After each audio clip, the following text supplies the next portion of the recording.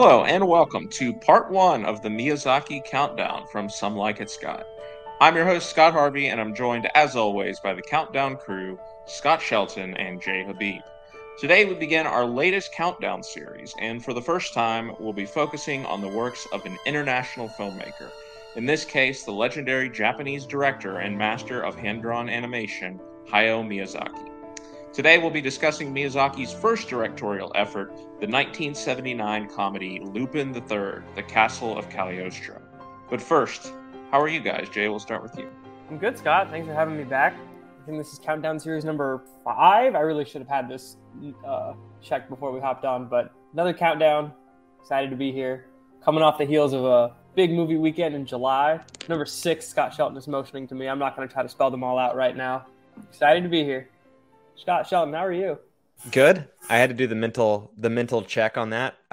Star Wars, Nolan, Fincher, Bond, Wes Anderson, and now Miyazaki. So I think that covers all the bases. But I'm good. I'm excited. I mean, I think we first started talking about potentially doing a Miyazaki countdown.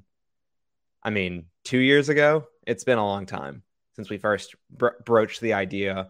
Obviously, we typically try to time these countdown series the best we can with a new movie.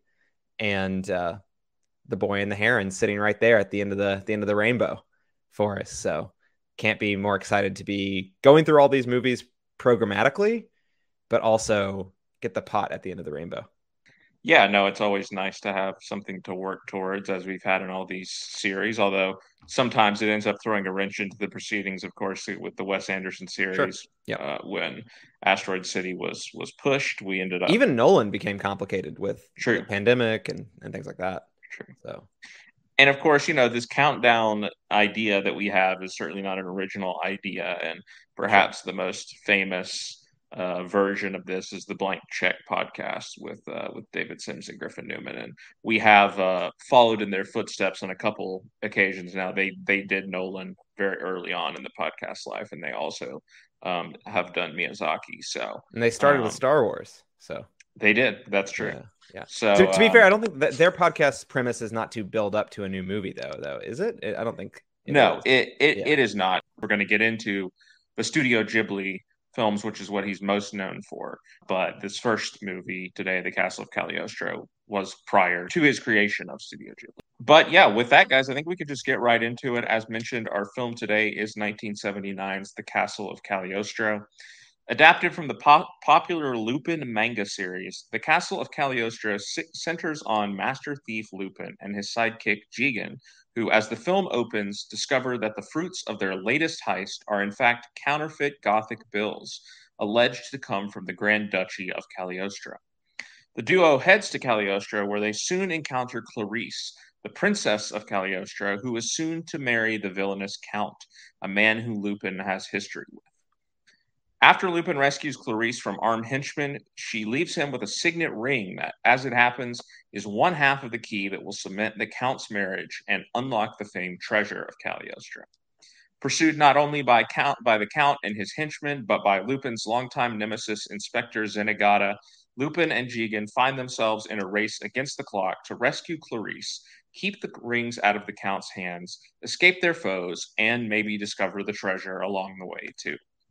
Before we get into the film specifically, Jay, I'll start with you. What is your background with Miyazaki, and what expectations, if any, did you have for this film? My background was fairly non-existent in that before watching this first one, knew virtually nothing about any of Miyazaki's projects. I definitely have been told to watch them since I was, it's been at least a decade, if not more. Most recently, I was talking to someone over dinner about my AMC A-list subscription and movies I was guided for this year. And the topic of Miyazaki came up. And when I said I hadn't seen anything, this person was like, how do you call yourself a movie fan and you haven't seen any Miyazaki films? And I said, well, my two friends who, are dragging me more and more into the movieverse are going to make me watch them all this year. So, again, I've heard that they're pretty universally loved, but I literally could not tell you anything about them aside from maybe a few titles. Like Spirited Away is a name that's been thrown around a lot. I'm sure there's a couple others that I would maybe just slightly botch, but that's really about it.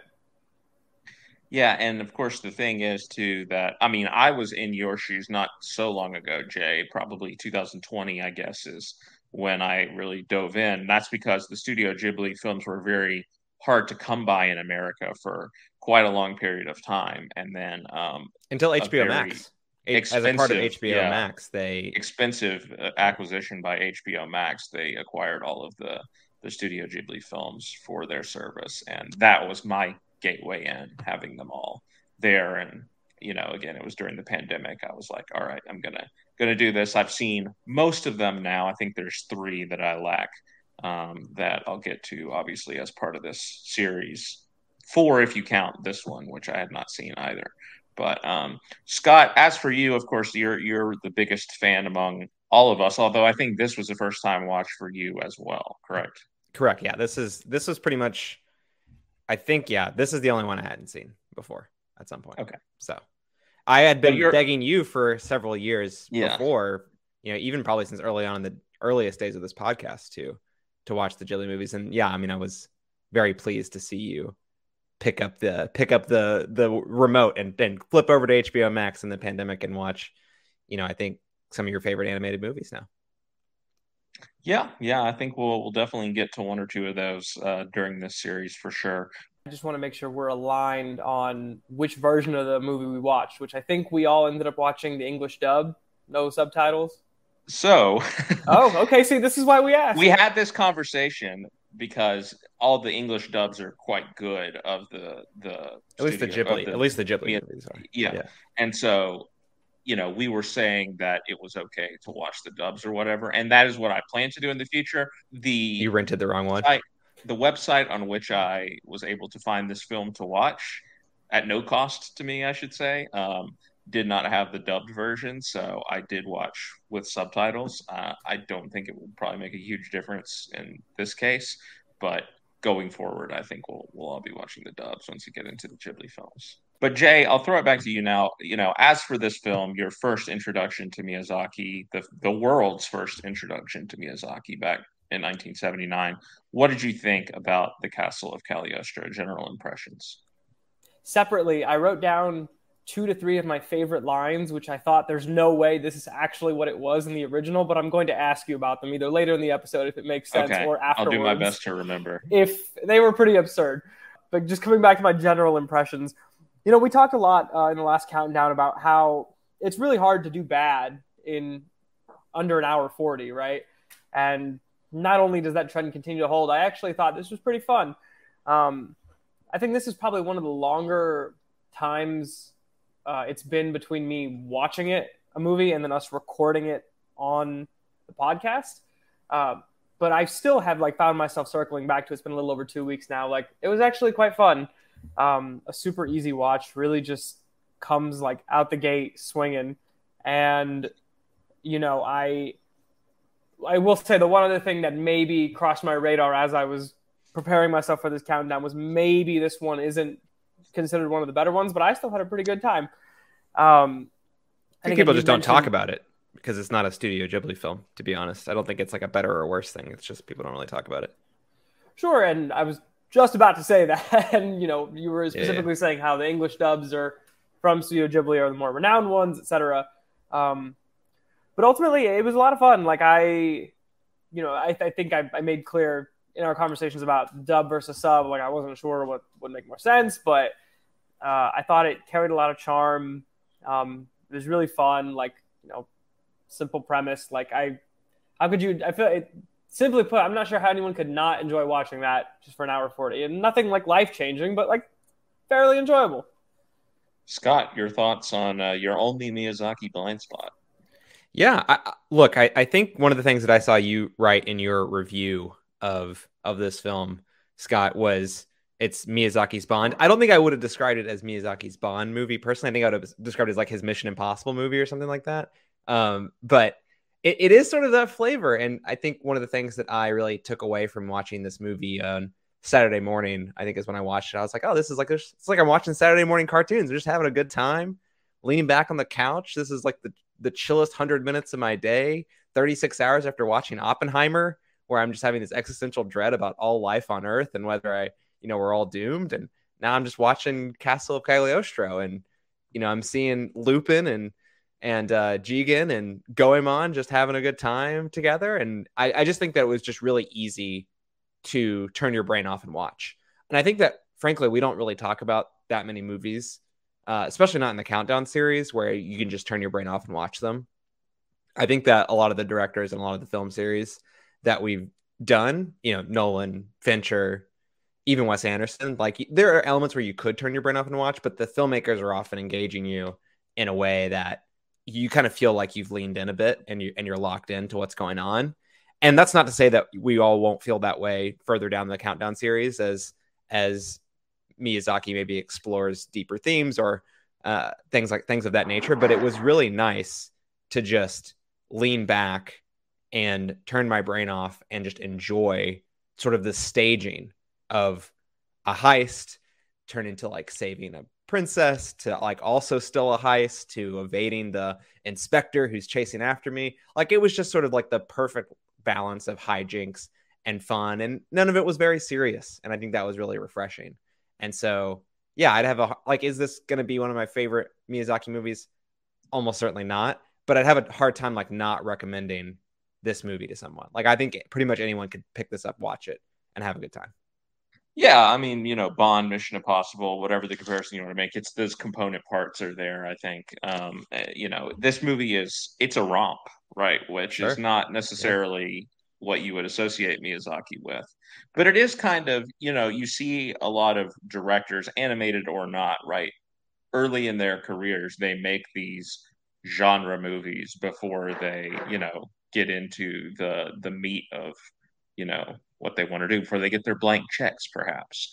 And they turn out to be kind of, fascinating artifacts in a way when you look back at their career, 20, 30 years later and whatnot.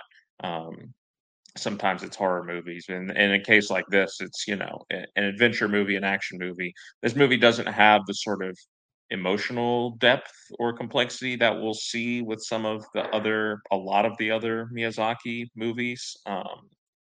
But it definitely has the fun of some of his best works, and yeah, I just enjoyed the Lupin. I mentioned it's adapted from a manga. Like there's a lot of Lupin stuff out there, right? There's even a recent Netflix series which I think you watched some of, Scott. But regardless, that is an unrelated thing. If you want to get into the context of like the Lupin verse, there is this this series of novels in like early 1900s about this gentleman thief named Arsène Lupin, which is like what the manga is then based off. Yeah. And the TV show is based directly off of that, whereas the manga obviously takes a different skew. Goemon is like another like famous like old Japanese like literary figure, like the sort of like almost like Robin Hood ninja or like person who sort of also has a character in this manga as well. So there's like a lot of interesting like literary background that this manga series like pulls together, actually. Yeah, and even just hearing that, you might think that it's going to be hard to access this if you have no prior knowledge of what Lupin is or anything.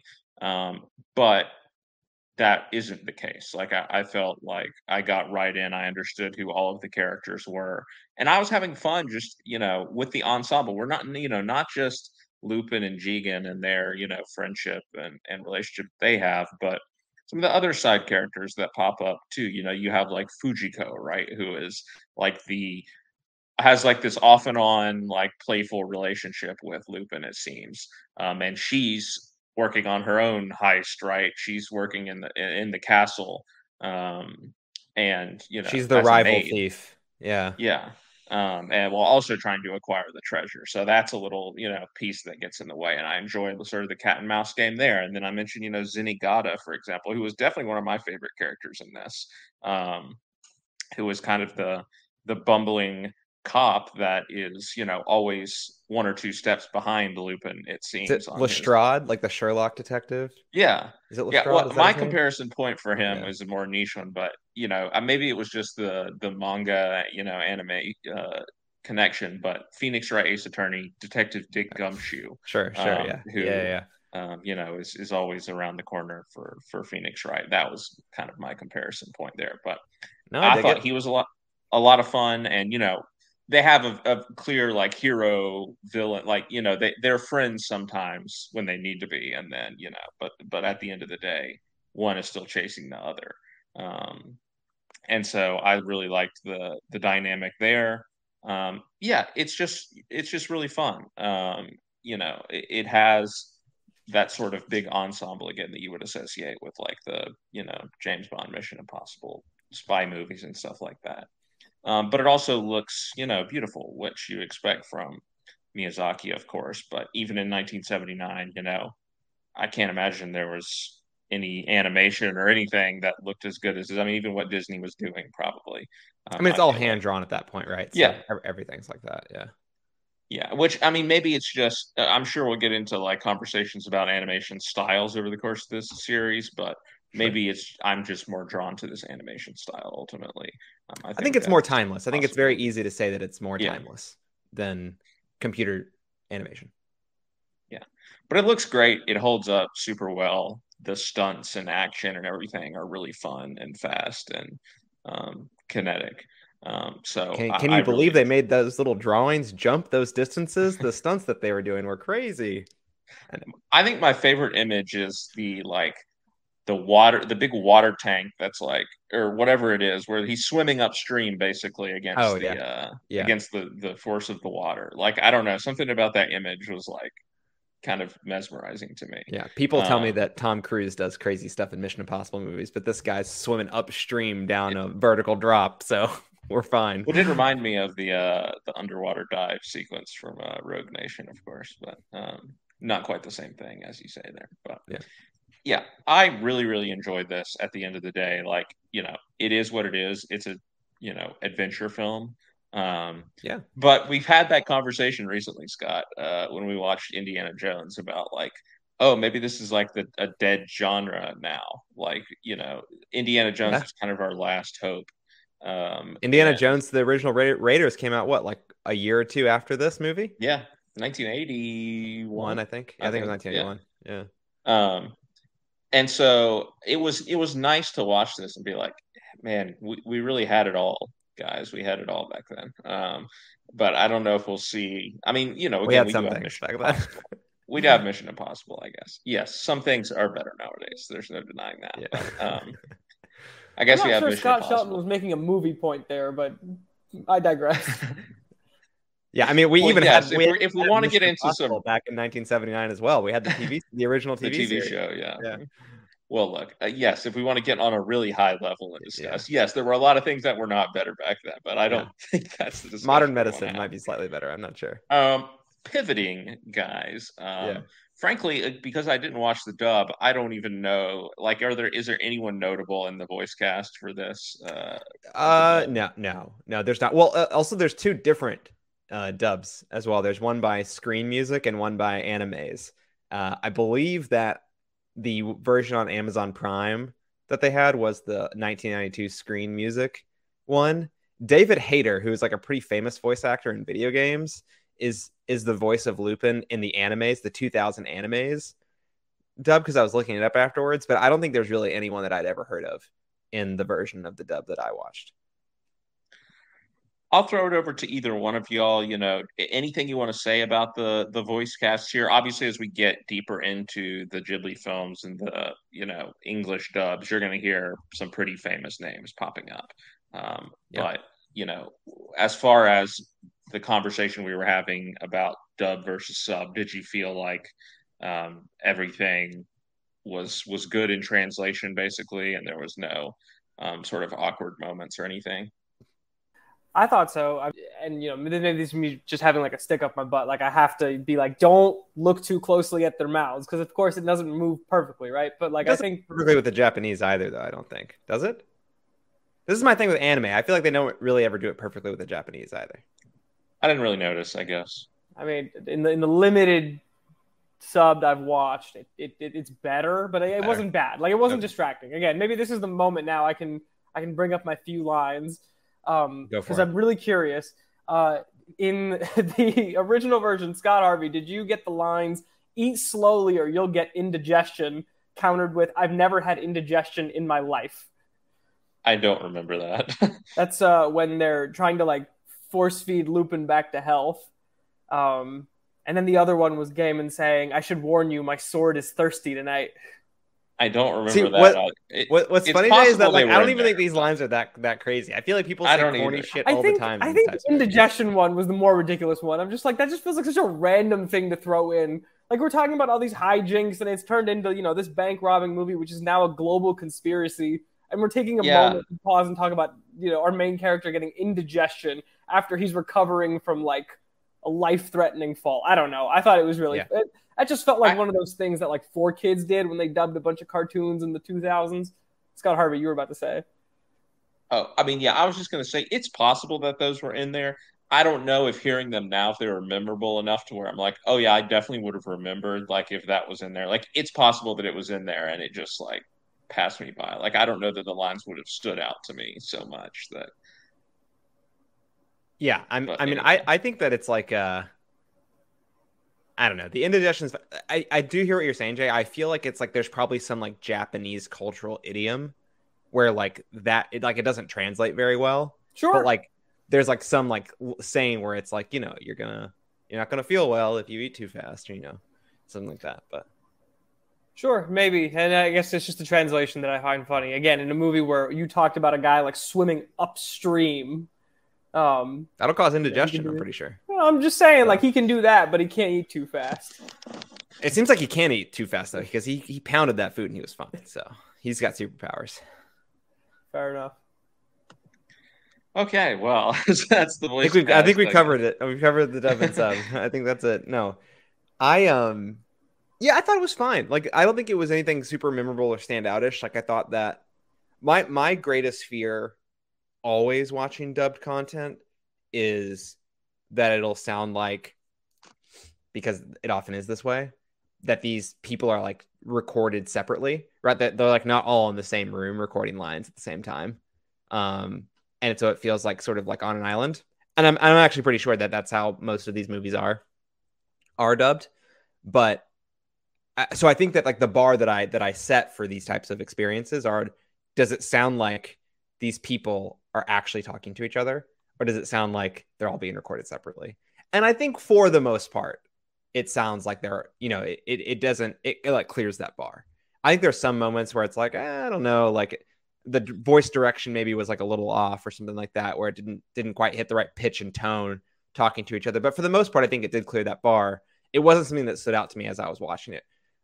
Like I said, though, I sort of felt like I was turning my brain off getting to watch this movie. So I won't sit here and be like I was so locked in, like analyzing the voice cast and like really dissecting the performances, because I just don't think it's that kind of movie, and it's not trying to be that kind of movie.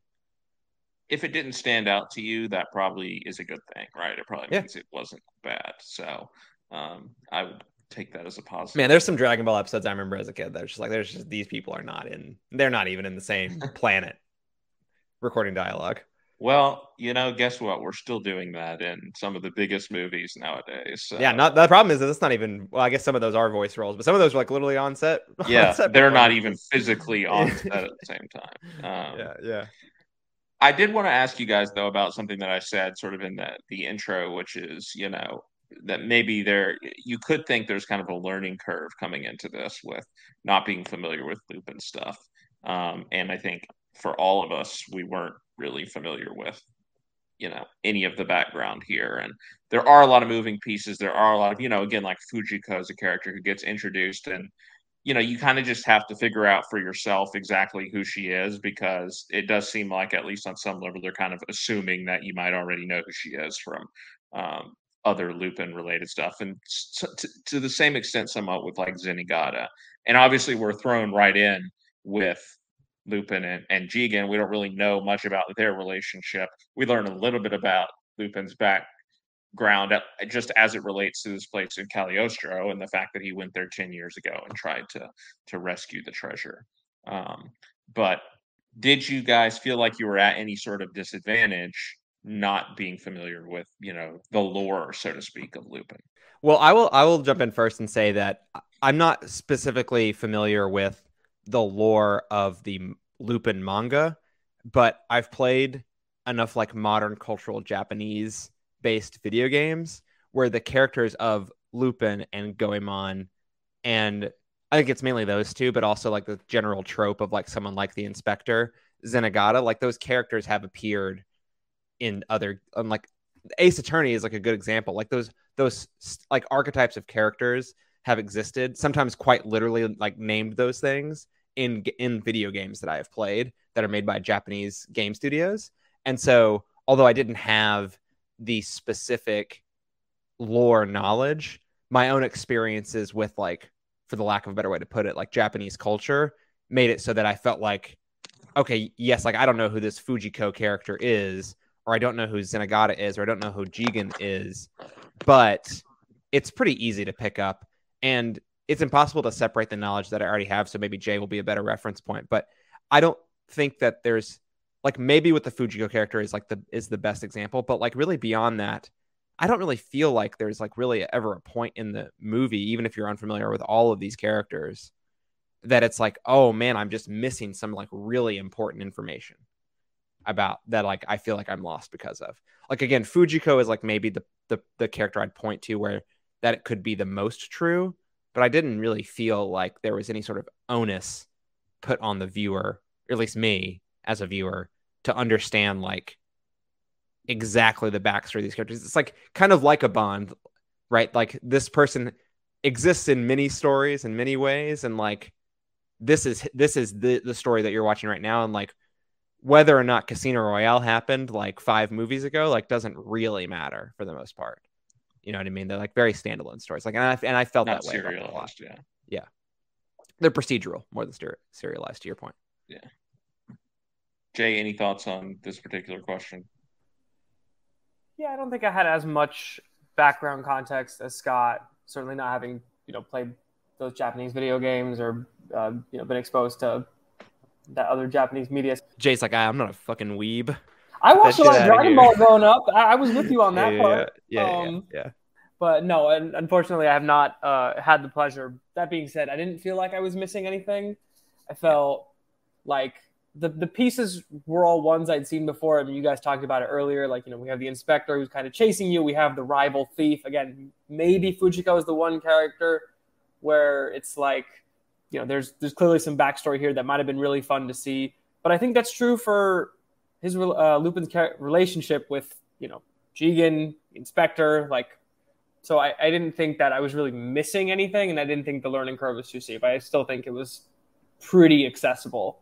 As long as you've seen like some movies, and again, you can just quickly latch on to like, again, person chasing me, best friend who's like any like recurring like character. Like even if you just like read Sherlock Holmes, like you'd probably be like generally familiar with like the ideas that are at play here. Even like Clarisse, like in this story, is like she's a woman who is like ostensibly the love interest, right, of Lupin as he tries to, go through these particular misadventures that he's on here. In the manga, she's his wife. Like she's just his wife in the manga. Like it's like a part of the crew. Like this is almost like a prequel. Like the way that I understood it after I went and looked up like the manga afterwards is like this movie sort of positions itself as almost like a prequel to maybe some of the more like like classic stories. Like I was like looking at the plot summaries of some of the other like TV shows and movies that have been made, and they're all like the Lupin gang, which is like Lupin, Goemon, Jigen, and Clarisse. Like that is like the Lupin gang, is my understanding. How old is Lupin supposed to be? I took it like 30, like 30-ish. Yeah, that feels about right? Like, yeah. I was just, they said that she was 19 at the end of it. I was saying, yeah. So, like Scott Harvey, you were saying he was there 10 years ago. He looked more or less the same. Yeah. Which makes me think he's at least 30 now. Probably a little. Yeah, I mean, look, he was like probably a kid when he was there the first time and inexperienced, and now he's like a veteran thief. Yeah, but what you're saying there, Scott, does kind of evoke Mission Impossible again. It's like we're adding new people to the gang, right, as movies go on, sure. Right? Like, 100%. We're adding our Ilsas and our whatever Jeremy Renner's name is, Brandt, along the way. Now, but yeah, R.I.P. to Jeremy Renner in his app. But so he's still alive. He didn't die in the snowplow accident. Just for our listeners, I was going to say, really poor choice of words there, Scott Harvey. I forgot he did almost die. Actually die. but no, I think I agree with our overall point here, which is kind of that even if you're not familiar with these specific characters, you've seen stories like this, you've seen maybe archetypes like this, um, Yeah. but it's not as bad as that. I mean, that makes it sound kind of cliched and stereotypical, but I think they're very lively characters. And again, my reaction after the movie was over was like, man, I sure would like to see more of these characters. And obviously Yeah. there is a lot of other opportunities for me to see these characters out there. I don't know if they would be as successful as something directed by quite possibly the greatest animation director of all time. Probably not, but in that regard, Miyazaki did a really good job of, I guess, even if you don't know anything about it, you get it right after it's over. I was like, yeah, like I understand why this is a thing because it's really enjoyable and these are It's fun familiar. characters, even if it's not necessarily something new. Um, Talking about the animation a little bit more, I did want to ask you guys what you thought about it in general. We did discuss it a little bit earlier, but obviously this is a hand drawn animation style. We don't see this too much in animation nowadays. Obviously most everything is done on computers now. But what do you think um, about it? Jay, specifically, I don't know if you have a lot of experience at all with seeing hand drawn stuff. But just in your first impression of it here in the series, we're going to see a lot more of it. But how does it compare to other animation styles that you may be more familiar with? Does it compare? Is it not really make a difference to you, or were you more drawn to it, or repelled by it? I'd say I was drawn to it. I really can't make too many comparisons to other animation styles, just not being as like well versed in them. But I liked what you said earlier on, where it just felt very timeless. Like I would believe you if you said this was. I think this came out in 1979, was it? And I believe you if you said it came out in 1999. I might believe you if you said 2009, and someone was just using this particular animation style. I think to me, it feels very like, I mean, this is going to sound really rudimentary, but storybook, right? Like I just feel like I'm like reading, like, I don't want to call it a kid's book because I don't want to sound like I'm like diminishing it in any way, but it's engaging. It feels fun. I think it appeals to something like, again, I don't want to say childish to make it sound like, a lesser medium. It's not, but just it appeals to something, more childish in me that, I find enjoyable. Yeah, there is a nostalgia to it, I think. Again, Scott mentions like watching Saturday morning cartoons and stuff like that. It does, at least for me, evoke the experience of watching certain cartoons, obviously that were in this animation style too. But there's just a lot of room for weirdness, creativity. It's funky. It has like this really fun world and colors and everything to it. There's just sort of a unique character to it that. I don't know. Maybe it is just the nostalgia factor. Maybe it's just vibes, for lack of a better word. But I enjoy it a lot. I think, maybe by the end of this series, I will be willing to go out on the ledge and say it's my preferred style of animation.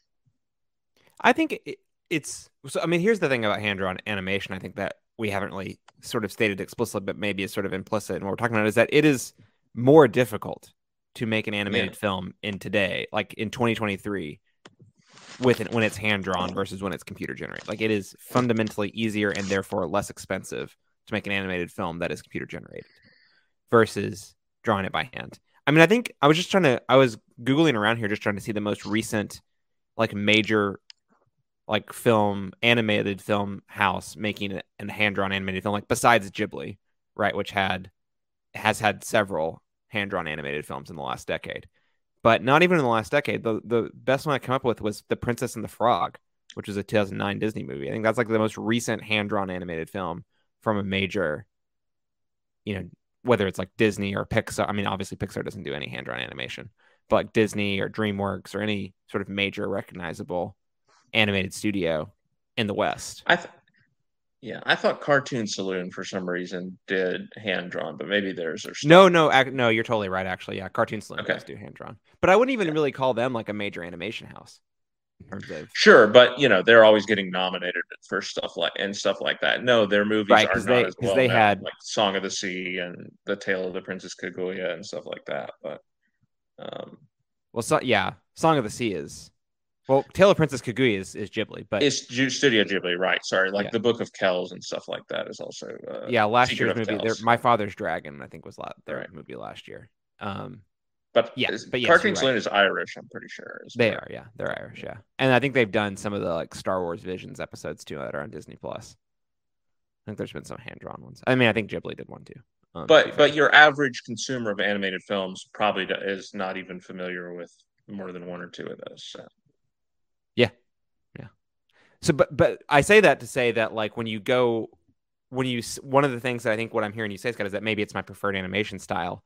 I think a lot of like in terms of like the average film that is hand drawn, like it's probably just going to be with more soul and more heart in the production because it's so much more onerous than making something. Not that people who are making 3D like CG animation aren't pouring their heart and soul into their work, but I just think you see sort of the fruits of the labor like a lot more clearly in hand drawn animation. I think part of that goes back to like sort of the timeless look and feel of it. I mean, it definitely stirs some sort of nostalgia in me personally for those reasons we were talking about in terms of like Saturday morning cartoons, things like that. But I also just think that the quality of the animation is sort of it endures beyond like any trend or development in technology because of the nature of its production. And so I think that it's a lot easier to go back and say, does this look as good as like the crystal clear 3D animation of Soul in 2020? Like it looks different. It doesn't look as expensive as Soul, but so sort of this like baseline of like that is beautiful, like that is just beautiful animation, and obviously there's cheaper and more expensive looking versions of every animation style, but I feel like hand drawn animation is like a baseline is able to produce something that endures the test of time. Like it's going to look as good as it does when it is made, and it will look that just as good, whether that's good or bad, right? It will look that at that level like 20 to 30 years from now because the style sort of just it just endures. Yeah, I agree. I think you're probably right that some of my, attraction to it is just the clear care that you can see in every frame. It's no Minions Rise of Gru, but it's something. Rest in peace, Alan Arkin. Sure. Scott and Jay, I want to ask you guys maybe sort of as the final discussion point here, just sort of about the traditional movie elements of this, the plot, the action, the music, which was not composed by Joe Hisaishi, who we will see, is the name that pops up in most of the Studio Ghibli films, and very, very iconic music in some of the movies that we're going to watch later. Do these traditional sort of elements work? Obviously, as far as the story is concerned, we kind of have a big action climax. We have this great scene at the clock tower, right, where all the major parties come together. Lupin is able to get away. We uncover the treasure, which turns out to be these like Roman ruins that were hidden. A hilarious twist, it must be said. An underappreciated like gag. I feel like, oh, the treasure is architecture. Something that we can't do anything with, like we cannot steal. Yeah, exactly. But what did you guys think about, how the climax played out and just in general the sort of traditional elements that we like to talk about? I thought it played out well. I think, as I've said, there was just like a simplicity to it that I find like it's not overcomplicating anything. It's not trying to do too much, and it's doing all those like standard pieces we talked about really well.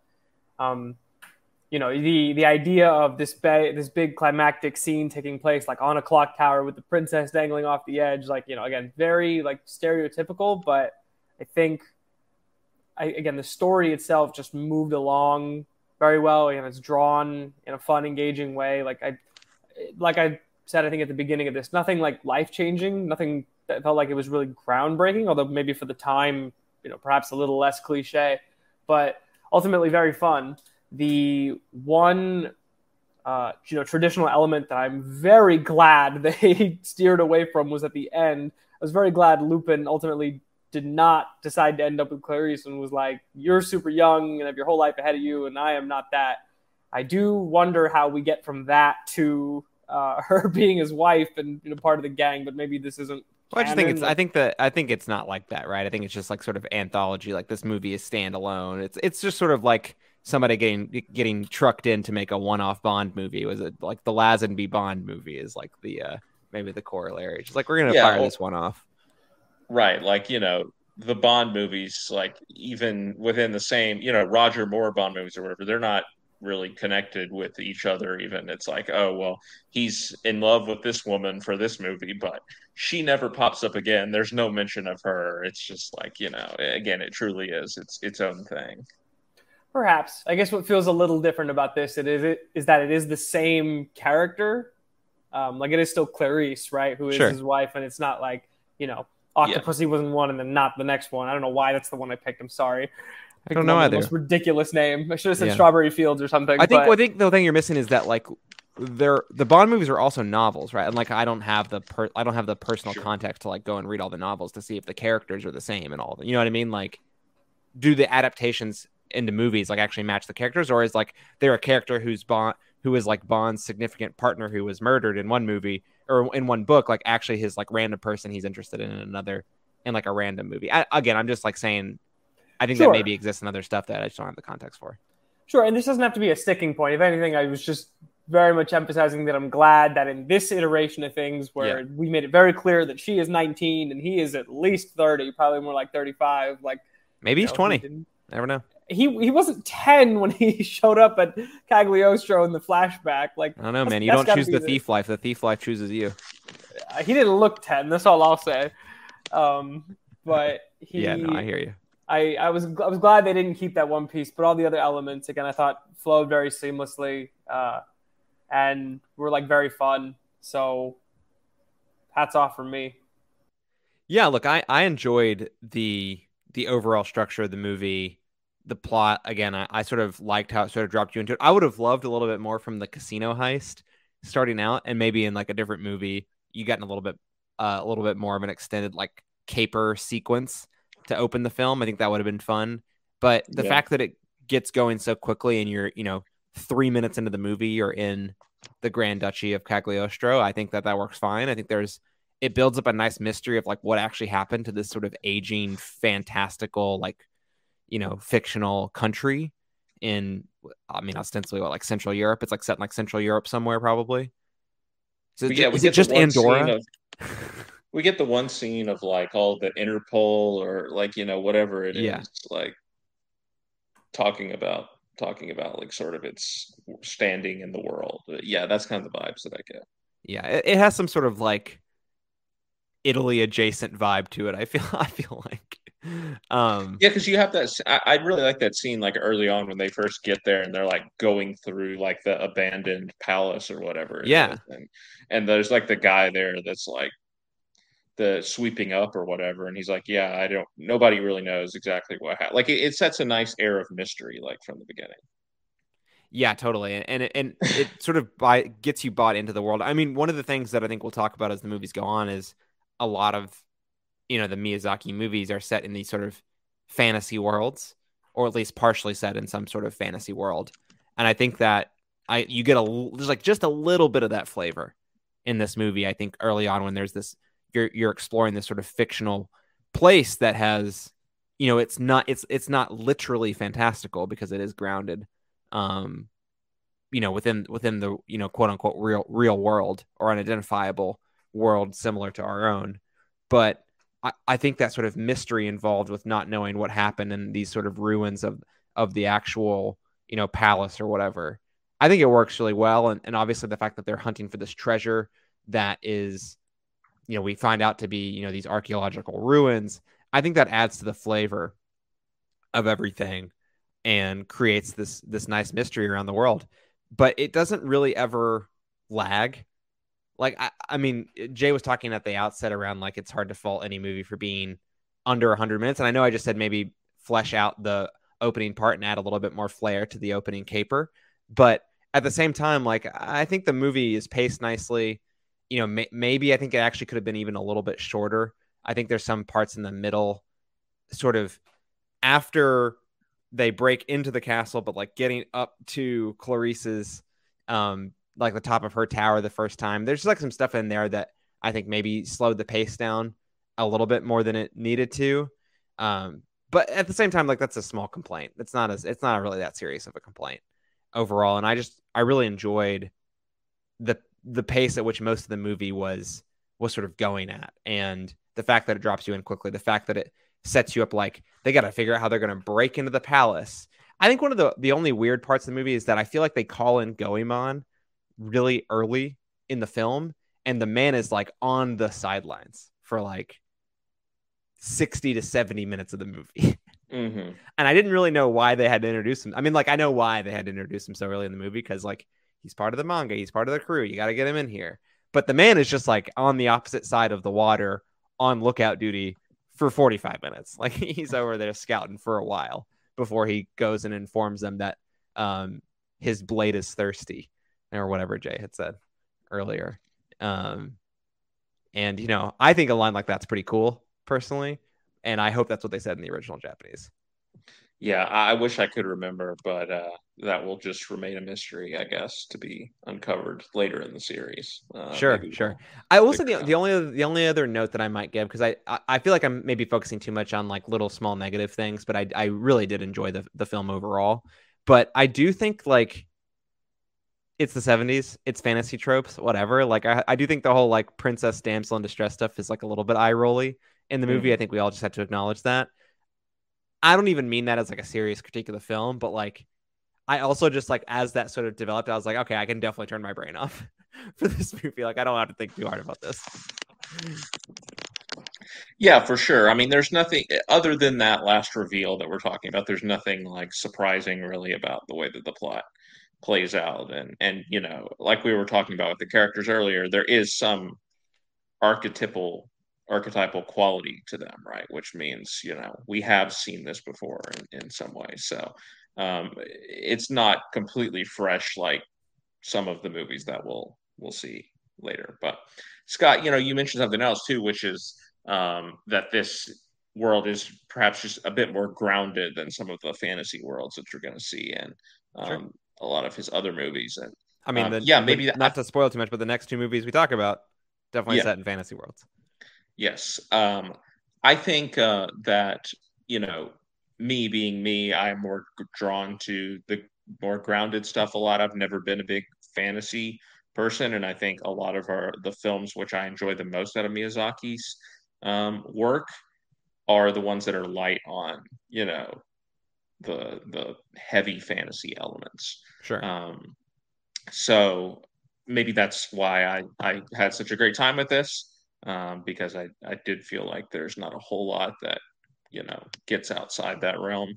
But yeah, so that's something else. That's a conversation which we'll revisit, because I think there obviously are some movies that are, you know, like Nausicaa, which we're going to watch next, like Princess Mononoke, right, which are just full tilt, you know, full send on the fantasy elements. And then there is some more laid back stuff, like fantasy. My Neighbor Totoro, like Kiki's Delivery Service. Yeah. So we'll get both flavors before the series is over. But this obviously falls very, very far on the light fantasy, if fantasy at all, spectrum. So yeah, I mean, it's very interesting not to, you know, look too far ahead, but it seems like, you know, I mean, obviously he was involved in many animation projects before the Castle of Cagliostro, but this obviously is his first directorial role. But like, it's funny to see this and then like juxtaposed with his most recent movie before this, The Wind Rises, are like the two like least fantasy movies in his arsenal. And I could be wrong about what The Boy and the Heron is going to be, but I have a feeling that's also not going to be heavily fantasy based. So it's just interesting to see how you start your career. Maybe you go on these, you know, endeavors in fantasy, but he comes back to these more real world grounded stories at the end of his career. Yeah. Absolutely. The Wind Rises definitely, like you say, falls. And it's a biopic. It's a biopic, yeah. Yeah. So, a conversation that we'll have going forward. But all right, guys, I think we can probably move into the wrap up now for this film. We'll start with Jay. What is your favorite scene or moment from this film? I think it would have to be when the inspector accidentally finds evidence of the counterfeiting. You know, we're about to go into our final set piece, and he's like, "I'm just here, and look what I've discovered! Oh my god!" Like, it was just hamming it up for the TV cameras. Absolutely, yeah. It was so campy. But and then it's like cutting over to like the it's, I don't know if it's Interpol or like the like corrupt business or political like, figures, and they're like, we'll never be able to cover this up now. Yep. Again, the camp was just so over the top, but I loved it. I gotta say, I'm not sure how this counterfeiting ring was ever able to be so successful, given that every character in the movie, when they see the bills, are like, these are the best counterfeits I've ever seen. But... I thought that as soon as like in the very first scene where he's just like, the car is literally full of money and he's driving and he just looks down and is like, well, this is counterfeit, I guess. How'd you not notice it before too? But yeah. It's like you're looking at them more closely now when you're driving on the interstate than you were before. Like, who's to say? That being said, the exposing of the counterfeiting ring, definitely my favorite scene. Yeah, that's the funniest part in the movie for sure. Yeah, that's I definitely agree. Funny, very funny there. I was leaning towards that scene as well, but I was choosing between another one, and it's less. I mean, it is the scene where he first gets to the tower with Clarisse for the first time, and then you have this sort of confrontation between him and these like very weird ninja henchmen with like the sword fingers. Man, yeah, what were those? But it's like not explained. They barely show up again in the movie, but it's really cool. Yeah. Oh, they show up all the time. What are you talking about? They're like, they were all over the place. They are around. You're right. Yeah. It's like one of those things when you're playing the video. Like, I feel like there's like a Spider-Man video game when I was growing up that like acknowledged how crazy this like concept of like, why are there so many bad guys everywhere? Like, where do you get all of these bad guys from? And I'm just sitting here and be like, where do they get all these ninjas from? Like, where are they coming from? This is like an empty countryside. Like, country is just importing them from outside the country and bringing them in. I guess he is. But I liked the scene where he sort of has this sort of first face-to-face standoff with between Lupin and the Count. I like that scene. Also, a related part of that, so funny to me, like, how long has Fujiko just like been chilling in the duchy? Well, because like it's like a very strange timing, because it seems like Clarisse has only been there for a few days, and like Fujiko is her like lady in waiting, sort of like butler type person. And I'm just like, how did these things come together so quickly and so precisely? I just thought it was I don't mean that as a critique. I think it's funny. I think it's just like, how did she get in there so fast? And why do they trust her? Yeah. Other things that aren't really explained, but you accept it. Exactly. I accept it, and I laugh about it because it's funny. It's not like a critique of the film. Talking about also funny, and again, I really enjoyed the Zenigata character as well. I guess for my moment, I'll point out right at the end when he's been helping Lupin for most of the movie, and then as Lupin is getting away, he decides he's going to resume his quest of trying to chase down Lupin, and Clarisse kind of tries to stop him a little bit, and basically saying like, well, he didn't really do anything. And he says that, no, he stole your heart, right? Yeah, like, not that he stole the treasure or anything like that, but he stole your heart or whatever. Just like a very funny, cheesy line. That's some like Japanese anime shit right there. Yeah. There's your like anime stuff going on. Let him cook. Yeah.